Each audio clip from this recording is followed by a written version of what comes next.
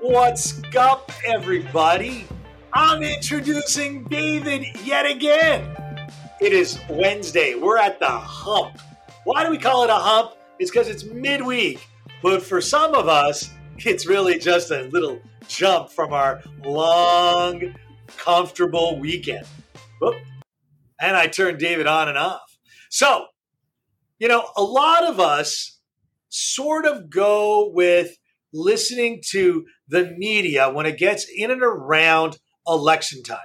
And the tactics that some parties use and in how they use it is what I find is some of the most interesting that I could ever explain. And David found this topic, and I got to give him credit for it because lately he's finding a lot of good topics. But, when a party starts to use, if you vote for that party, it will be kind of interesting. David, want to jump on that? Well, yeah, Stuart. So, part of the amazing thing is that recently, not even recently, we know that politicians love to throw out propaganda. They like to throw out enough crap, and if there was enough shovels out there to dump on people, they would. But, recently, and I'm saying recently in the last, let's go 6 years. There have been a lot of propaganda and a lot of dumping on the Republican Party. First of all, it was the wonderful attack on Donald Trump over 4 years. And of course, there was a lot of propaganda related to his, 5 years, 1 year of campaigning and 4 years in office, where he was vilified and supposedly a Russian agent. Supposedly he's, did all these things. And while everybody says today, he's a crook, he was an ass, he was a bass, blah, blah, blah. Go on and on and on and on and on and on. But the propaganda spewed by the Democratic Party, the Squad, the liberal media, it got really ridiculous to the point where, unfortunately, people started to believe this rhetoric. Now let's fast forward almost 2 years into the Biden administration, and we ranted about this, not that long ago. That in January of 2021, when our dear friend Joe Biden was, had his inauguration, he talked about unifying the country. He talked at great length about the need to bring Americans together from the right, the left, the Republican, Democrat, and he's done nothing of the sort. In fact, he's put a bigger wedge in between right and left. And a lot of people will say that this is the woke, and I know, Stuart, you're going to bring up your favorite cousin and all this, but the left, the people who have drunk the Democratic Kool-Aid, from your cousin to the Kathy Griffins to others in the Democratic Party, are now coming up with two new things. One we've talked about. The MAGA Republicans. We had that famous press conference last week with that red background, that Nazi-like feel that you mentioned, right? And I know you were really upset about that, and rightfully so. But now the new term that's coming up is, or the new thing is, that if you vote for the Republican Party, you want a civil war. And yesterday, Kathy Griffin spewed that out again. And once again, this notion that it's the Republican Party that's going to cause the Civil War.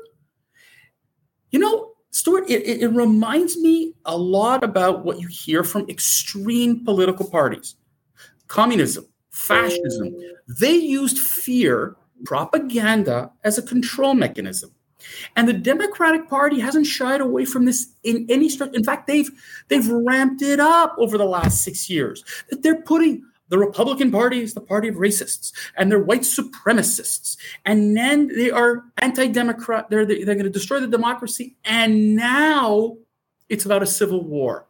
Stuart, your cousin Rupert Hitzig, who has spewed this out, I don't understand. Actually, I do, because he's drunk the Democratic Kool-Aid.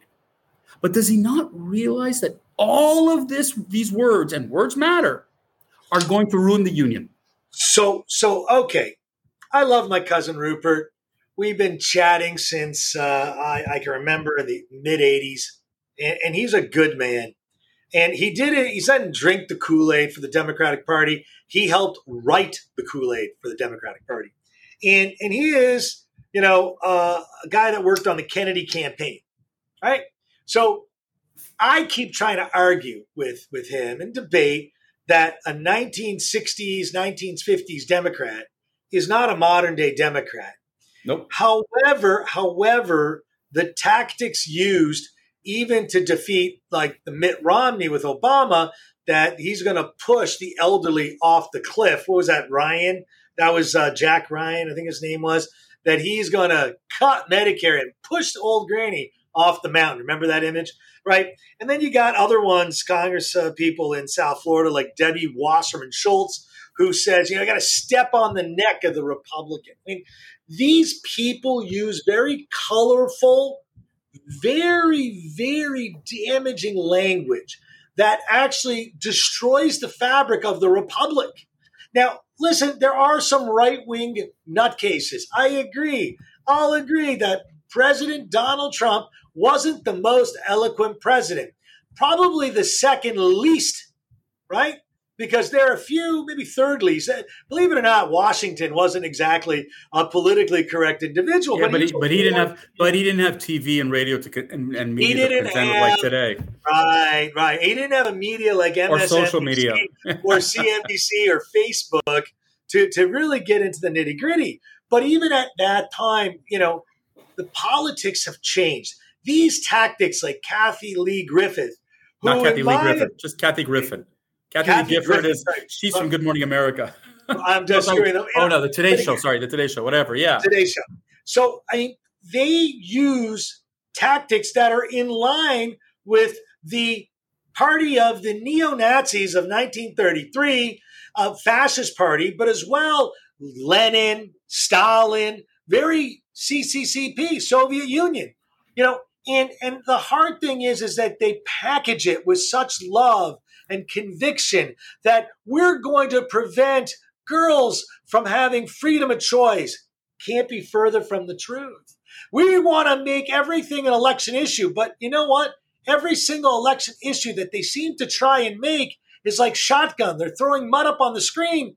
It doesn't really stick, but they don't need it to stick everywhere, David. It's a very interesting tactic. I get to pepper this one, that one, and everyone to get a little bit here, a little bit here, a little bit here to try and inch up above the 50-50 balance that the country is. Another major difference is that the Dems have taken up a new standard of calling, this started in 2015 with Hillary. Obama never did this. Hillary did, calling Americans.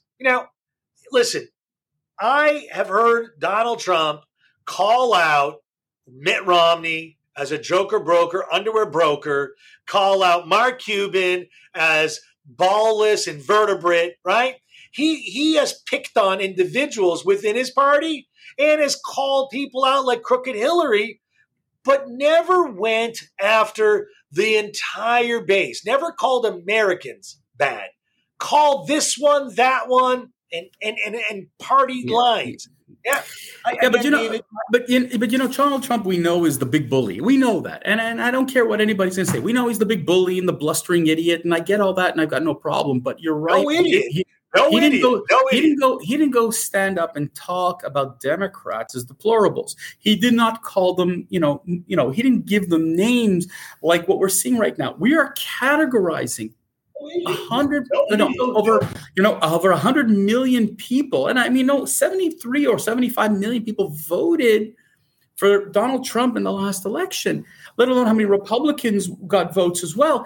And if you're going to tell me that these are anti-Americans, who, by the way, the interesting thing, if you look at the military, how much of the military is significantly Republican or votes conservative? And are you telling me that those are the people who are going to create a civil war? They are your deplorables. They are your, the threat to the great democracy? That scares me as a statement, okay? If you're going to tell me that the people who are the most intelligent and savvy are the Joe Bidens, the Kamala Harrises, the Alexandria Ocasio-Cortez. And I had a very interesting talk yesterday with a card-carrying Democrat.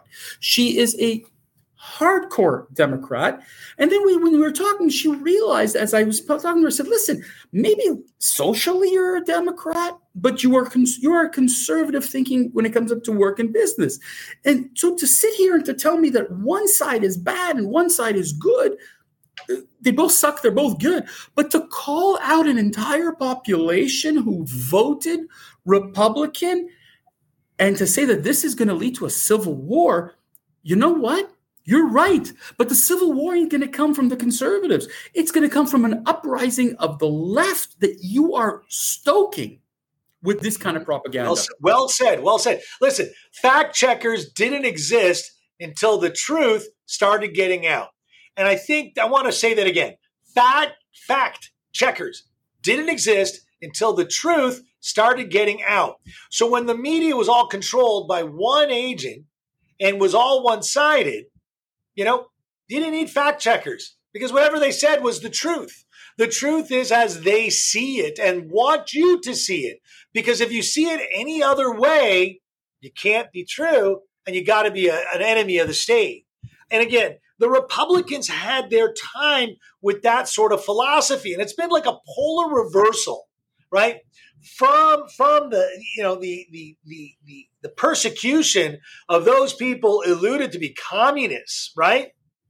Then you had the Nixon era, right? You had all kinds of really hardcore, really right-wing type things under the guise of being American. Now it's the left embracing this philosophy that the right has left behind. Oh, to me, the ridicule, Stuart, the demeaning, and it is an amazing thing because the Democrats are sitting here and saying, we're educated. We are the educated. If you are a redneck, well, then you must be a conservative, and redneck, therefore, you must be an idiot. You must be stupid.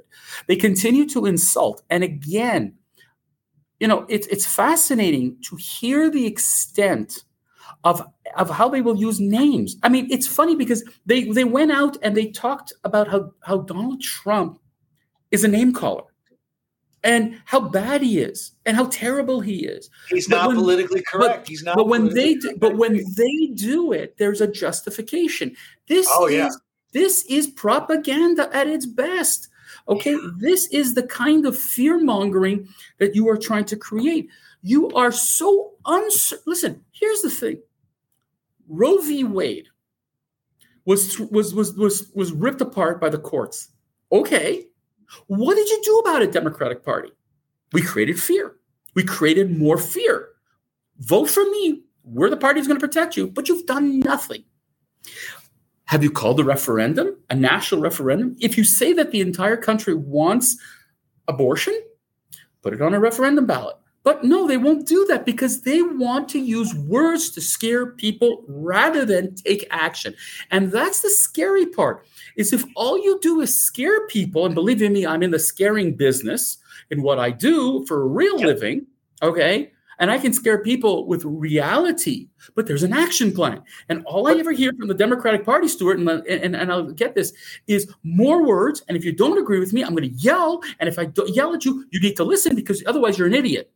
We started off with talking about the Biden speech, which sounded like a Democratic DNC party meeting.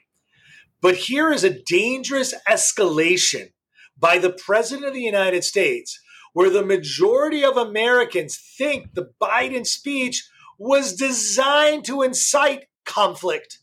It's not the right inciting conflict. It's the left. And the left says, oh, you got January 6th. Oh, you got January 6th. And they keep repeating this over and over again. Where are the January 6th trials? Stuart, the point of the matter is this. What the Democratic Party, what we saw on January the 6th was words had incited. It was wrong. It incited people. What they're doing is to say is, you see, these are the people who are going to destroy America. So if you're telling me that all Republicans, all conservatives will create a civil war, are extremists to the point where they're going to ruin democracy, that kind of totalitarianism is frightening.